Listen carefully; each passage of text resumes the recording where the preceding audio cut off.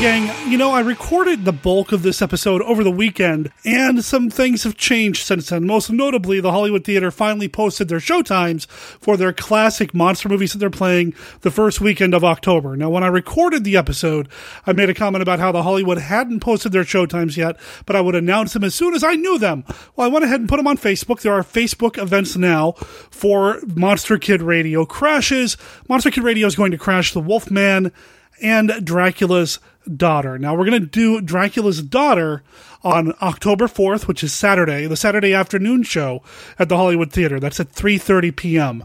And then we're going to do The Wolfman on Friday night. That's at 8:45 p.m. That's on October 3rd. So October 3rd, The Wolfman. October 4th, Dracula's Daughter. Check us out over on Facebook to look for the events talking about those, or go to the Hollywood Theater's website. There will be a link in the show notes, but that's Hollywood Theater, and that's R-E at the end, not E-R, .org, to find out more about the showings happening at the beginning of October. Now, The Bride of Frankenstein is also showing, but we're not going to do a Monster Kid Radio crash because, one, I can't spend that much time at the Hollywood Theater, and two, of the 3 movies they're showing, I saw The Bride of Frankenstein theatrically within the past couple of years. These other 2 I have not seen, so, I had to make a decision, and those were the ones that made the cut. Also, the Lovecraft Film Festival is doing a one-night-only best-of event Saturday night, so if you're in the area and you're into Lovecraft as well as classic monster movie stuff, stick around at the Hollywood for Saturday evening's show. I'm going to be there as well. On with the show.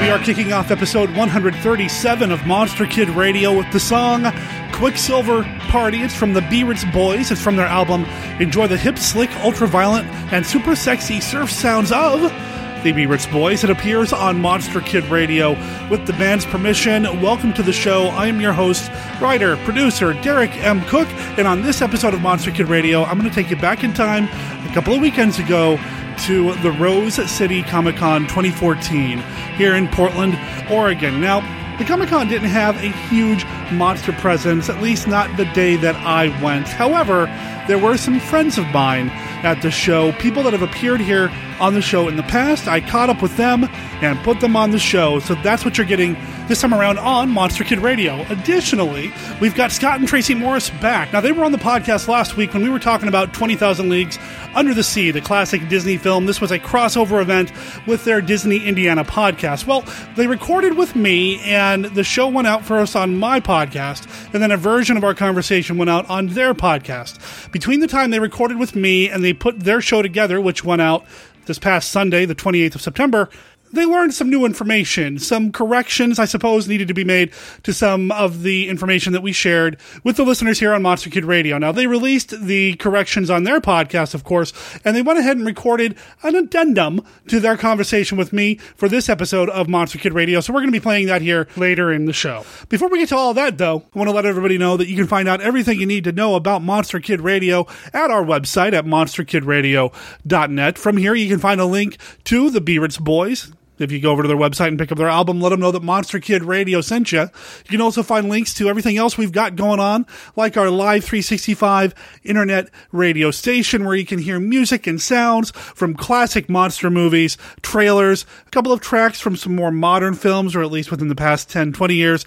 like Ed Wood or Matinee, that kind of call back to that era of monster movies that we love so much here on MKR. You can also find a link to our Patreon page, where you can become a patron of Monster Kid Radio and help us out a little bit. Each level of patronage at Patreon, above the Ackerman level, gets you certain rewards and shout outs and special emails and podcasts and things like that for being a patron. And I just sent out the first patron-only newsletter to everybody who is a patron of the Cheney Senior level patron on patreon.com/monsterkidradio. So go check that out and see if that's something that you'd like to do.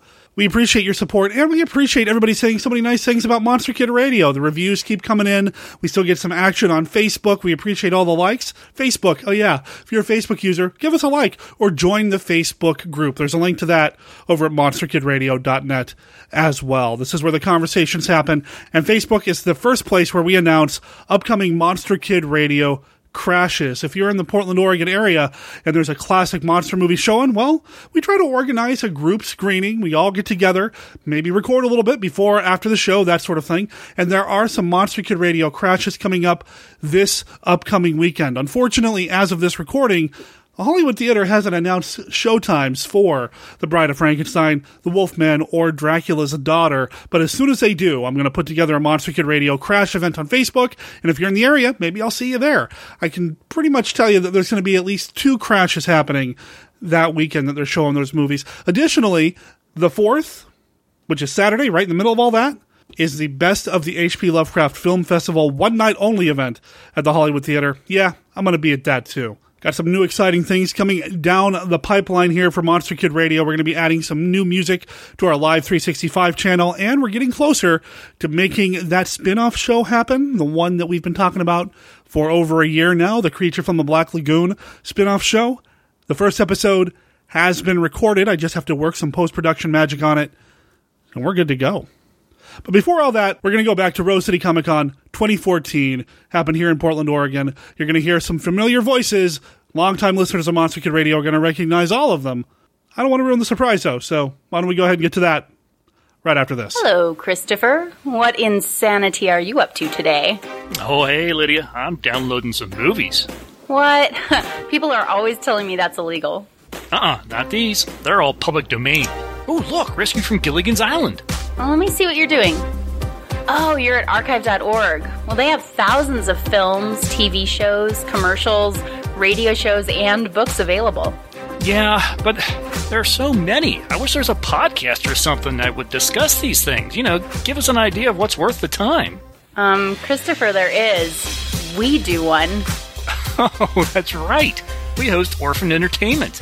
Once a month, we pick something from archive.org and review and discuss it. That sure is nice of us. Sure. Well, why don't you click over to orphan-entertainment.janja.net and remind yourself a little more about the show. Will do. So let's see. That's orphan-entertainment.jonja.net. Hey, can we review the Gilligan's Island movie sometime? We'll see, Christopher. We'll see. Listen to William Castle, whom the Saturday Evening Post calls the master of movie horror. Do you believe in ghosts? I do. And you will too. When you come to this theater and see my picture, 13 Ghosts. No more dictation today. When you see 13 Ghosts, you'll be given a supernatural viewer like this, which will enable you to penetrate for the first time into the spirit world. It will let you see all 13 of our weird, wonderful, and wildly assorted ghosts. Now, brace yourself as we take you across the threshold of our haunted mansion, where there's a ghost for everyone in the family. Father, mother, sister, brother. You'll be scared stiff too when you see what they see. 13 ghosts, materializing in ectoplasmic color through the magic of Illusiono, the Ghost Viewer. The ghost of a lion in the basement. The ghost of a murderous cook in the kitchen. Stop it! Stop it, I say! The ghost who speaks through the lips of the living. Death tonight. To one of you. The evil ghost in the bedroom, fighting to take possession of this beautiful girl. You'll feel all the thrills and chills of seeing one ghost multiplied by the magic number 13.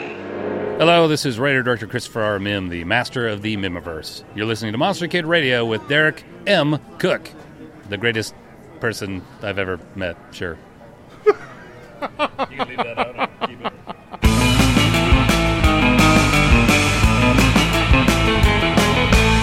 I think it's been over a year since I've had you on the show proper.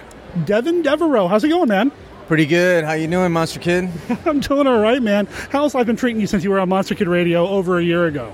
It's been pretty good, man. I think I was about a year out working full-time as an illustrator, and now it's almost about two and a half years. And I mean, it was pretty sweet because when we got together, we were riffing on Vincent Price, and we did The Fly. And since then, connected with Victoria Price.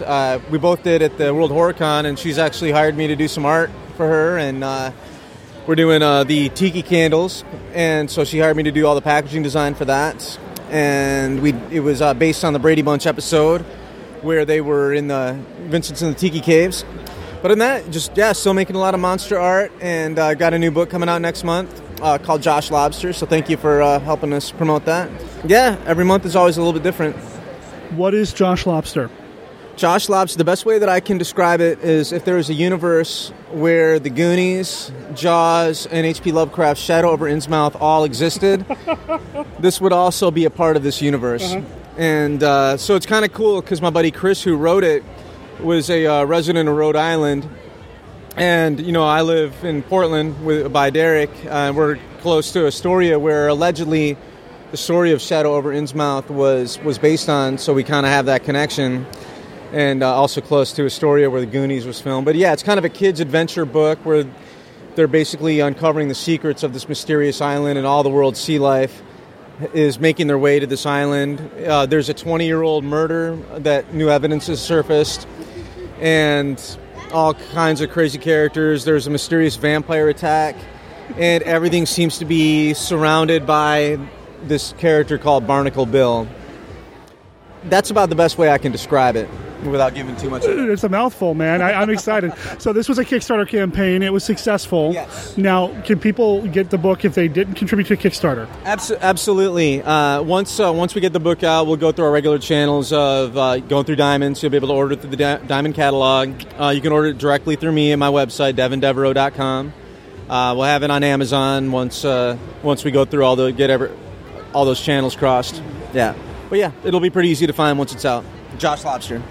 Please keep me posted because I'll make sure the listeners know, and links in the show notes, and of course we'll promote as much as we can because it sounds awesome. No doubt, yeah. And the creature may make an appearance or two. We'll see what happens. Yeah, we left room for everybody.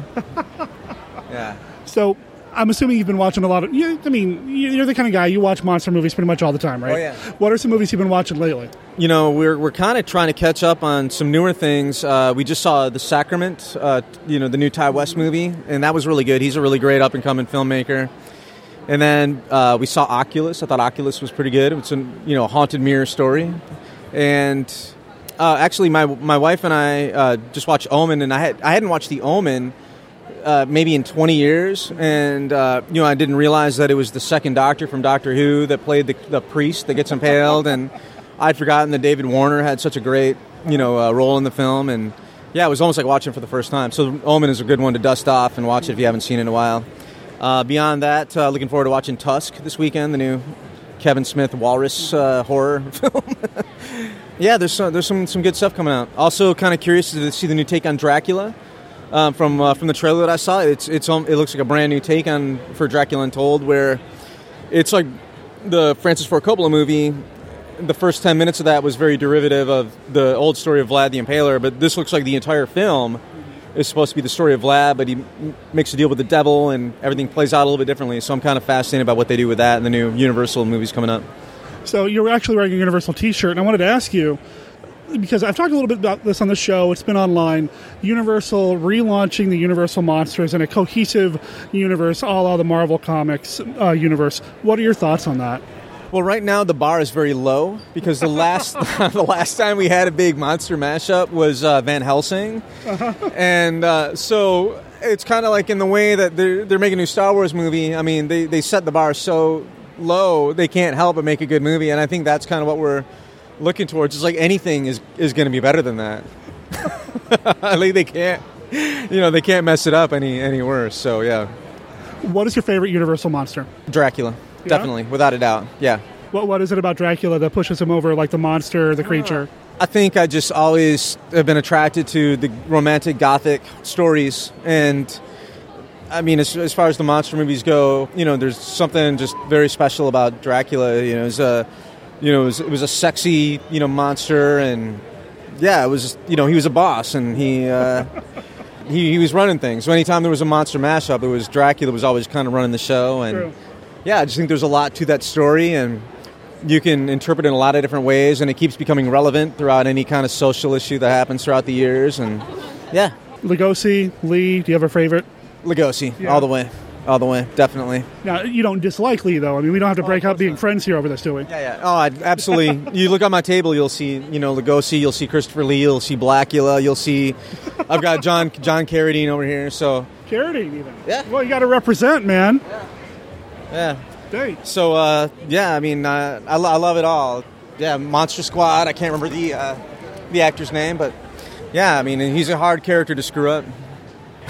I don't know. Gary Oldman, of course, too. Fantastic job. I think somebody could probably screw it up if they tried hard enough. Right. How about you? Favorite Universal monster? Or Favorite Dracula? Favorite Dracula? I go back and forth on this because I love Lee because I do the Hammer podcast. But Bela Lugosi, man. Yeah. Bela Lugosi. He owned it. I just watched Nosferatu and talked about that with somebody for the show. Nosferatu. It's fresh in my mind. What do you think of it? Yeah, I love it. German expressionist horror films. It's wonderful. I'm glad that we have it. I'm glad that's true. It almost didn't survive. I'm glad that we, are able to watch it. But yeah, absolutely. We've talked in the past about having you back on the show to maybe talk about some William Castle films. Yes. What are some of your favorite William Castle films? 13 Ghosts. Oh, yes. House on Haunted Hill. Represent. The Tingler. I got to be honest with you, there's a lot that I haven't seen. So, I don't know, I got to brush up on that. Yeah. We definitely need to make that happen. We get you back on the show, maybe do a series of Castle films. I see you got a lot of people coming up to your table. I don't want you to miss a sale, so I'm going to let you go, man. Right on. Well, thanks for having me back on the show, Derek. We'll make sure there's a link to your website in the show notes. Thanks, Devin. No doubt. Thanks.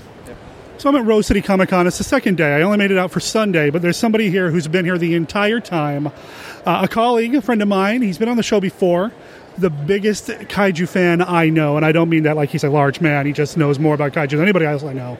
Kyle Yount from the Kaiju Cast. How's it going, man? Good. I'm still a sizable human being. It's okay. I wasn't trying to, no judgment here or anything. This is a safe place. All good. Yeah, I'm doing really well, man. I'm here tabling with my friend Keith Foster from Big Pimp Jones, who writes the Kadoja comic and scores the Kadoja music. Having a good time and selling stuff here at the con. Now, you did a panel yesterday. What was it called? It's called Godzilla vs. Everything.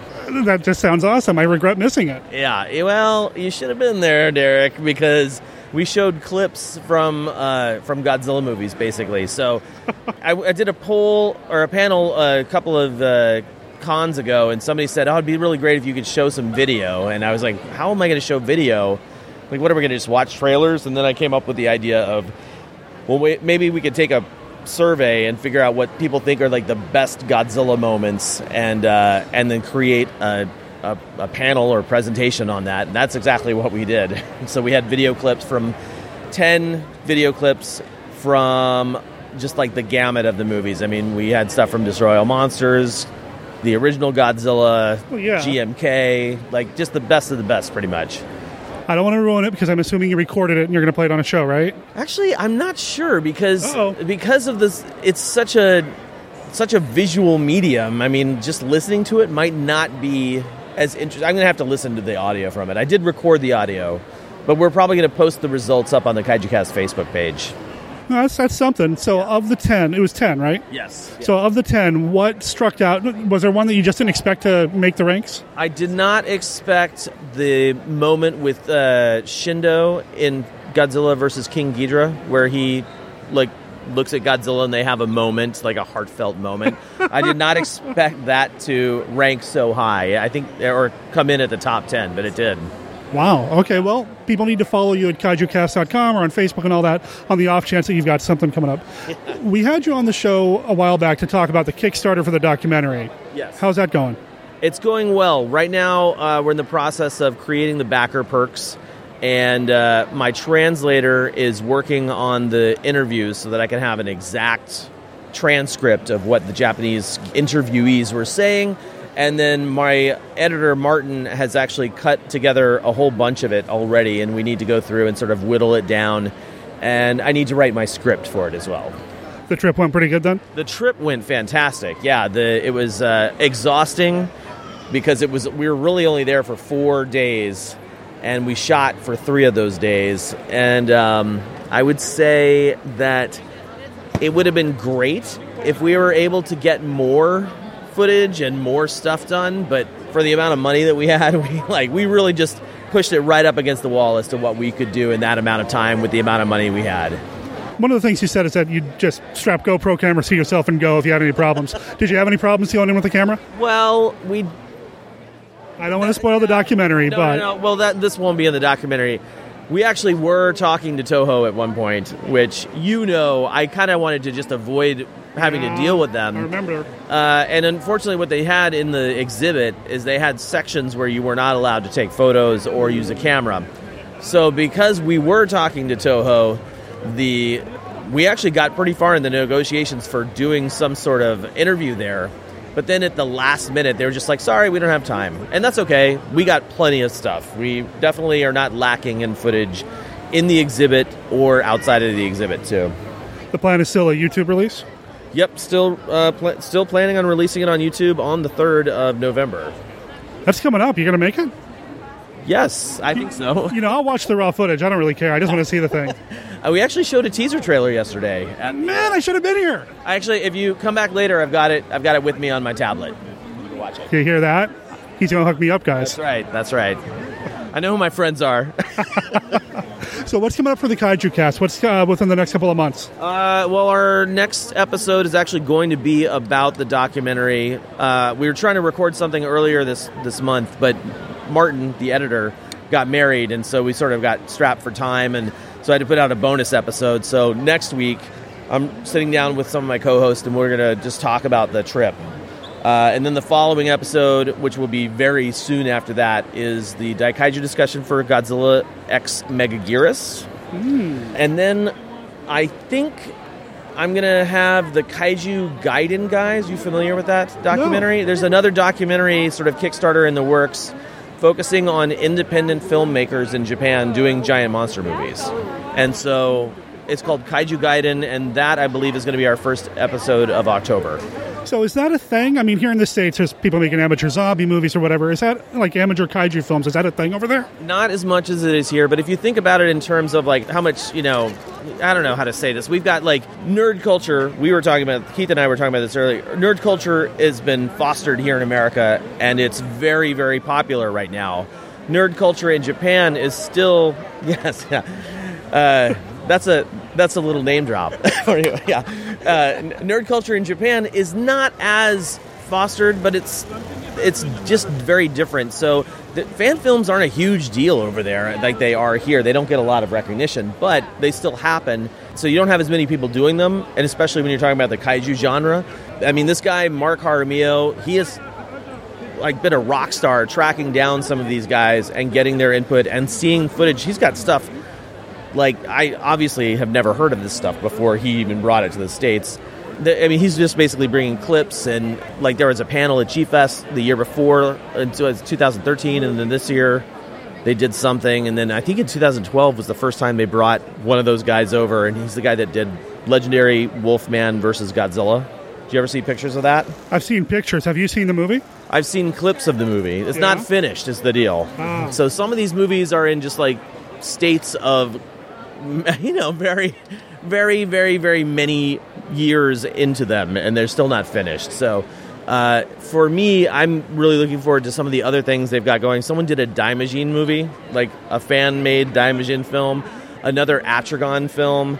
It's really, really interesting stuff as far as I'm concerned. Why have you not made a fan kaiju film yet? That's just not my strength.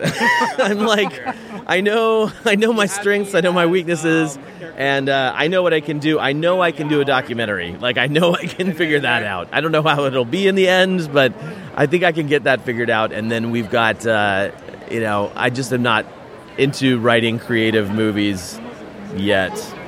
I don't know. We'll see. The name of the documentary again for people who had not heard you before.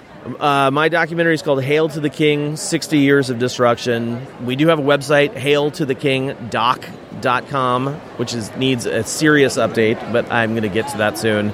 And then, like I said, November 3rd, it'll be on YouTube. Awesome. We'll make sure there's links in the show notes to that. I'm excited for the YouTube release. I can't wait. I want to see the documentary, man. Awesome. We've never had this guy on the show before, and I kind of regret it, because I've wanted to have him on. We just never made it happen. Keith Foster, how's it going, man? It is going well, Derek. How are you doing, man? I'm doing good. This is my first day at the show. I only did today, but you've done all weekend? Yes. Saturday and Sunday, so here we are talking on Sunday. How was yesterday? It was wonderful. I mean, it's cool to see the effect of giant monsters getting slightly more popular now. You know, they're more visible.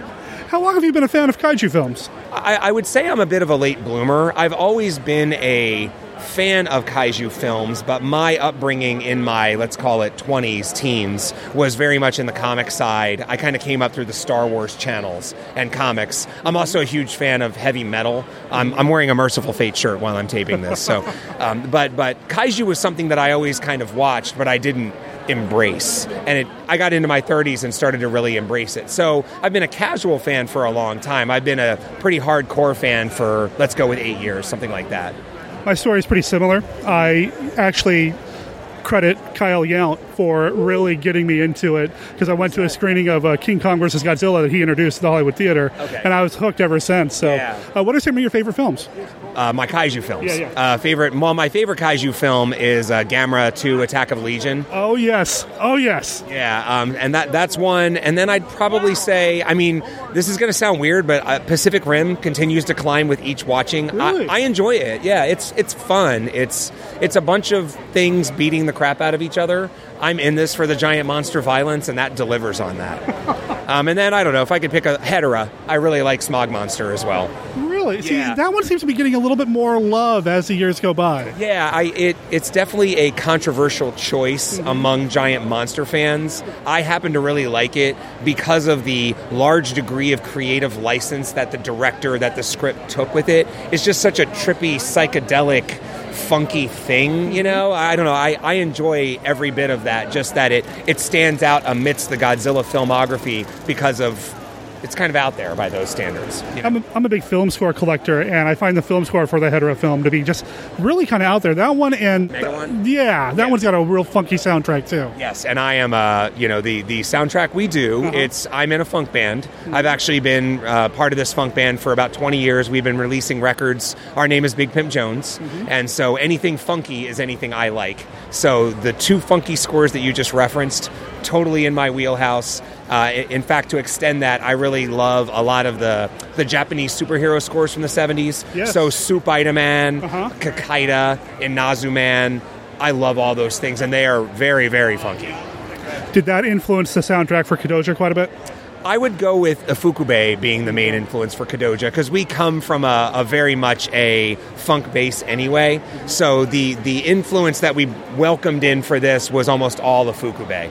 We are influenced by the Japanese soundtrack funk, but that's on a record, and actually a second record/comic that we're going to release in 2015. Brand new, nothing to do with giant monsters. So there are more comics coming from you. Yes. There are not only more Kadoja comics, so again, this is the first 5 issues that we're looking to collect in the trade for the Kickstarter. We're going to go to at least issue 20 or so before we even evaluate anything, right? Wow. We just want to keep on making content. We have the ideas for the first 5 or 6 story arcs already laid out. And then there's going to be a second comic that's going to be Kung Fu. I know you're a Kung Fu fan because I listened to the last episode of Nerdometrics, Yes, okay. which is another one of your podcasts. Can you tell our listeners about that? About the Kung Fu episode or Nerdometrics? Yeah. Nerdometrics in general. My day job, my background, the thing I do to stay in a house. I wish it were Giant Monster Comics. I think all of us wish Giant Monsters were somehow involved in paying the bills. But. Exactly. But so I use a lot of math and economics and planning things. At my day job about 3 years ago, somebody presented something, and I was like, it was about these advanced kind of statistical measures, and I'm like, nobody's doing anything applying like this to nerd stuff. You know, people apply it to sports. People apply it. There's been a big analytics movement in baseball and football and basketball, but not in like nerd stuff. And that's what we tried to do, or what I tried to do with Nerdometrics. The episodes that stand out, we did an episode where we calculated how realistic it would be for Japan to continually rebuild itself amidst all these giant monster attacks. And then we did another one where actually after Pacific Rim came out, I loved the movie, I enjoy it, but the math in it really bothered me, and it was the math about the frequency of the giant monster attacks, the kaiju attacks, that was bothering me, so I sat down and figured it out, and it's just tragically flawed. And also the budget stuff they talk about. So the other thing about Pacific Rim that kind of drove me nuts was we have to choose between building Jaegers or building this wall. You can listen to the episode, but I analyzed how valid that statement was. And then the one you're just referring to, I sat down with Andy Campbell of Kaiju 101, and we basically asked the question, does more action mean people like something more? And he talked about giant monster films. I addressed Kung Fu, and we saw what the conclusions were. That was the most recent episode for both of you guys, and I was quite taken and surprised. I think I kind of suspected this. More destruction, more monster scene didn't necessarily mean a better film overall, which I thought was fascinating. Was that something you expected? I expected more action to mean I like the film more. Yeah. And with giant monsters, in fact, it was a slightly negative correlation. So more monster violence or more monster screen time meant a movie people liked slightly less. Kung Fu, it was the reverse. It was almost completely meaningless. That didn't surprise me as much because there's a lot of bad Kung Fu films out there that just are nonstop action, right, with nothing going on. But yeah, with the giant monster stuff, I think they both surprised me a little bit, but giant monsters more so. I've been trying to get into Kung Fu films. It's a subgenre I know very little about. Help me out, man. What are some good Kung Fu flicks that I should check out? Okay, so my personal favorites are... Oh, okay. We almost got podcast bombed by Mr. Kyle Yount here. I could add an addendum if you want. Okay. So my personal couple favorites that peel off the top of my head are The Five Deadly Venoms, which is probably my favorite Kung Fu film. I also really like a movie, I don't know, it goes by a couple different names, but one is Five Element Ninjas, a.k.a. it also goes by Chinese Super Ninjas. Both of those things are great, and I also just saw, and it's quickly rising, a film called The Duel, or The Duel of the Century, by the Shaw Brothers. Phenomenal. And it's everything I want in a Kung Fu film. You know, I want crazy action and like tons of plot twists and elements of mystery, and those three films really deliver a lot of that. Does Kyle Yount have an addendum here? I personally like the 90s extreme wire work Kung Fu films. Yeah. So like movies like Wing Chun, The Heroic Trio, even though it's completely goofy. And my favorite, tip top of the scale, is a movie called Iron Monkey, which is absolutely... And I'm not talking about the one from the 70s. I'm talking about the remake from the 90s. Okay. Like, that's the one that I like. I've seen the one from the 70s. It's interesting. Yeah. Okay, so just to make sure, Iron Monkey is the one that Tarantino's company re-released recently, yes. And actually, if I'd have thought harder, instead of just staying in the 70s, Iron Monkey is phenomenal. Fantastic. It's that same crazy, insane levels of Kung Fu, and that one actually has tons of fighting in it. And it works. It works really well.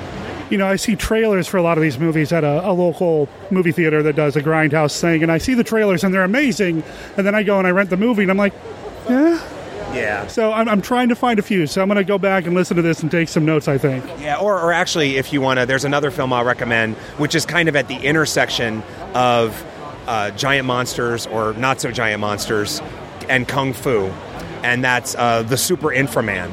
We covered that here on the show. I was going to ask you what you thought of Inframan. It is one of my favorite films. What did you think is the question? Oh, I loved it. I had a guy by the name of Ray on the show. A friend of mine had been on the show quite a few times, and he saw it as a kid in the theater. Oh, my God. And he loved it, and he brought it to Monster Kid Radio, and we both adored that movie. Yes, I can't love that film enough. My stepdaughter actually refers to herself as Queen Dragon Mom every now and then. So, yeah, we've found a way to get that into the family as well. Yeah, awesome film. That's pretty cool. Now, because we do the monsters here as well, Legend of the Seven Golden Vampires, what are your thoughts on the Hammer Kung Fu movie? I haven't seen it. What? No, the Peter Cushing film, the Hammer film, and dude, it's Van Helsing in with Kung Fu. I mean, come on. I think that sounds phenomenal, and I think I came across that in my research for the Nerdometrics Kung Fu episode. For people that haven't heard, I used data from 370 Kung Fu films, and then basically took that data, had the amount of action, and compared that to the IMDb average, and just said, what's the correlation here? And that did come up, and I was like, well, that sounds really cool. I need to find out more about it. Yeah, Van Helsing's in China researching vampire stuff. They don't believe him, but there's this guy from a small village who says he's got vampires here. We want you to come. And like his, I don't know, nephew, son, grandson, a relative of his is there, and Dracula's there, and the Chinese vampires are hopping around. And yeah, I'm throwing horns right now. So I'm going to see that within the next 48 hours of my life. There are two cuts. There's the Hammer cut, and then Shaw Brothers also, because they were involved. Okay. There's a Chinese cut that I don't know which one. I want to see a fan edit where they mixed it all together because it's all so cool. Okay, yeah. I mean, it feels like I should defer to the Shaw Brothers cut. Well, yeah, but you get more Peter Cushing in the Hammer films, and you can never go wrong with Cushing. So That's true. I'm in right now. So what's coming up next for Nerdometrics? Anything on deck? We have a couple ideas, and the trick with Nerdometrics is, I write and self-publish Kadoja. I'm in Big Pimp Jones. I have, I like to have a balance in my life. I have work. Nerdometrics ideas, it tends to be the kind of thing where, like, I want to take an idea that someone hasn't done before and then research it more thoroughly than anyone would. You know what I mean? Give it a proper treatment. I mean, I have a couple ideas. The one that's currently in my head is I wanted to look at death of comic book characters and how often they stay dead. And whether, and kind of try to tie that to whether it's a marketing pitch or not. Because the recent memory, there's the most predominant superhero deaths have all kind of been short-term boosts to spur interest. Most notably, I think the death of Superman in the 90s. That's the one that keeps on popping up. So I'd really like to investigate that and see how often comic characters stay dead when they die. That sounds really cool. I actually want to take the Nerdometrics approach to an episode of Monster Kid Radio down the line, so I hope I'm not stepping on your toes if I do that, so I'll let you know. Yeah, please do. I mean, I have no intentions of going into the monster realm, so feel free. And then what about Big Pimp Jones? Anything coming up from there? New albums? Anything? We just released a record. We released 2 records this last year. Again, this is for the funk lovers that are listening to you.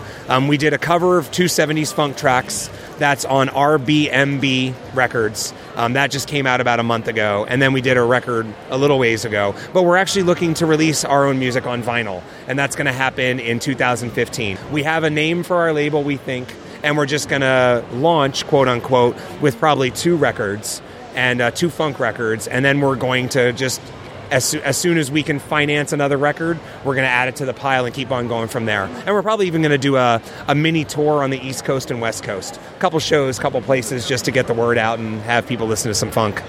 Awesome. And then, of course, Kadoja, and I'm excited to know that there's more coming of that because I love the book. I'm looking forward to the collection. Thank you. It's good to hear, and we're going to have a new issue ready by about February, I would say. Our next story arc will begin.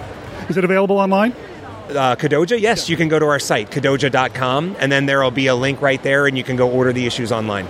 We'll make sure there's a link in the show notes. Keith, thank you so much. Thank you, Derek. I appreciate it. Out of the polluted waters it came, to become the most fearful menace that ever threatened mankind. Feeding, growing ever more deadly on smog. Only one force dared stand up to its overpowering evil. Godzilla! Godzilla versus the Smog Monster.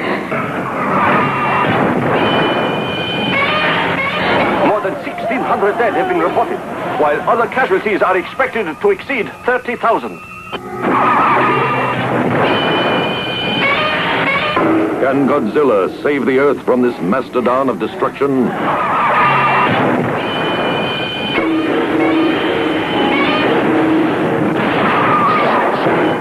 Godzilla versus the Smog Monster. Rated G.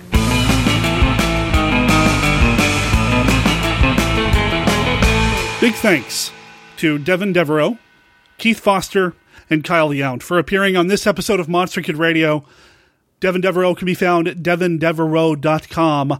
His first name and last name is DEVON, DEVEREAUX.com. You You can find out more about what Keith Foster's got going on, I think just by going to Kadoja.com for that, or go to the Kaiju Cast website at KaijuCast.com to keep up to date with everything going on with Kyle. There will be links in the show notes to these websites over at MonsterKidRadio.net. I gotta get these guys back on the show in the future. As for people who have been on the show in the past, Scott and Tracy Morris, like I said at the top of the show, they joined me to talk about 20,000 Leagues Under the Sea last time on Monster Kid Radio, and here they have an addendum to everything that we talked about during that discussion. Take it away, gang.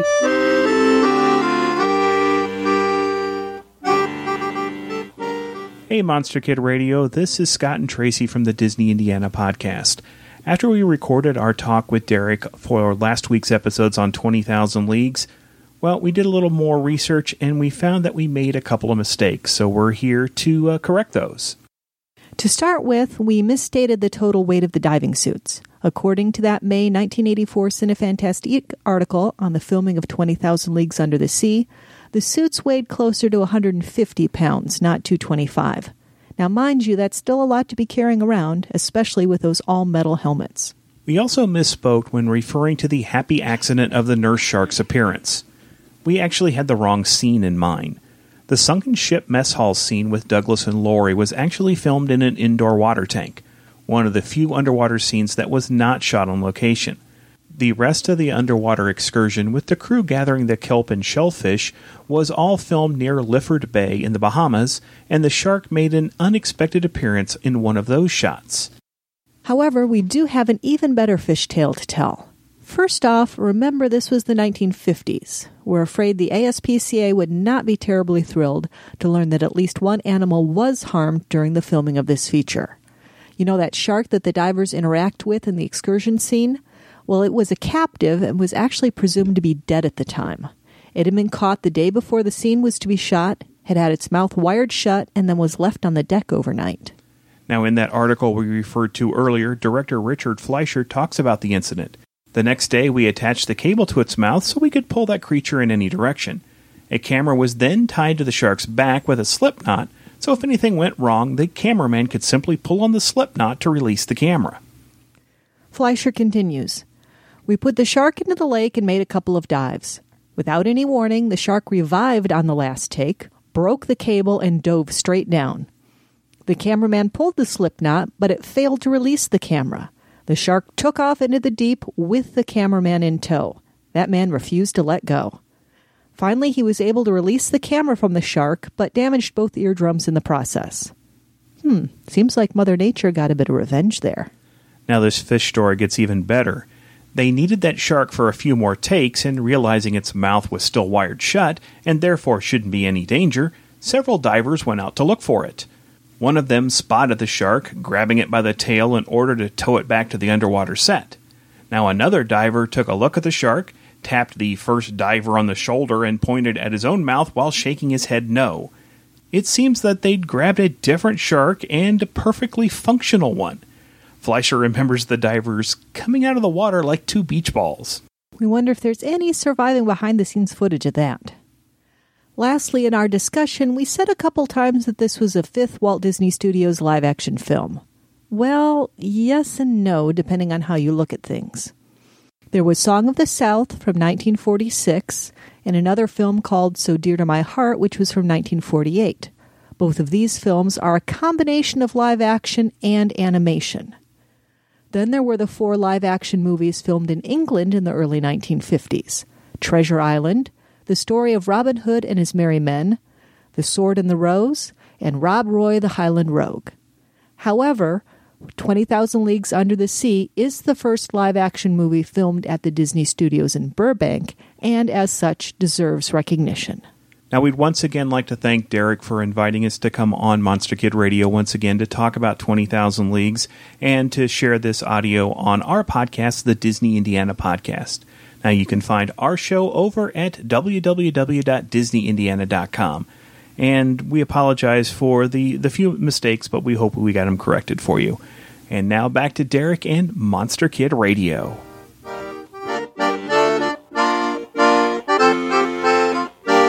I love having Scott and Tracy on the show. Check them out at DisneyIndiana.com to hear them until the next time we have them here on the show. Of course, you can always catch Scott joining me and Casey Criswell on our Hammer Films podcast, 1951 Down Place, at 1951downplace.com. On the next episode of Monster Kid Radio, which is coming out on October 2nd, this is the first episode of October, our countdown to Halloween. I've got a new guy on the show, somebody that's never been on the show before, somebody that I follow on Facebook and read. It's an author by the name of Frank Schildiner. We're going to talk about his short story, Big Ol' Scorpion, which is something that Monster Kid Radio listeners would really dig. We're also going to talk a little bit more about his background, the things that he's into, what he writes, what's coming up next, that sort of thing. And we just chat about giant monster movies. Any conversation that you can have with a fellow monster kid about atomic horror monster movies, I mean, come on, you can't miss. That's the main reason I launched Monster Kid Radio, just so I can talk to people like you and Frank and everybody else who's been on the show in the past about these movies that we love so much. And I hope you guys and gals continue to dig the show and come back for that interview with Frank in the next episode of Monster Kid Radio. Plus, I'm going to launch a new feature, a countdown to Halloween style feature on that episode of MKR. So we'll see you back here in a couple of days for that. Plus, we're going to have some feedback in the next episode as well. Before we sign off, I want to give a special thanks out to Joseph Perry. He's one of our patrons. He is a writer over at horrornews.net. So go check that out when you're not listening to Monster Kid Radio. Remember, Monster Kid Radio is a registered service mark of Monster Kid Radio, LLC. All original content of Monster Kid Radio by Monster Kid Radio, LLC is licensed under a Creative Commons Attribution, Non-Commercial, No Derivatives 3.0 Unported license. Of course, that doesn't apply to the song Quicksilver Party. That belongs to the Pirates Boys. It's from their album Enjoy the Hip, Slick, Ultra-Violent, and Super Sexy Surf Sound of the Pirates Boys. It appears on this episode of Monster Kid Radio with their permission. Talk to everybody here in a couple of days.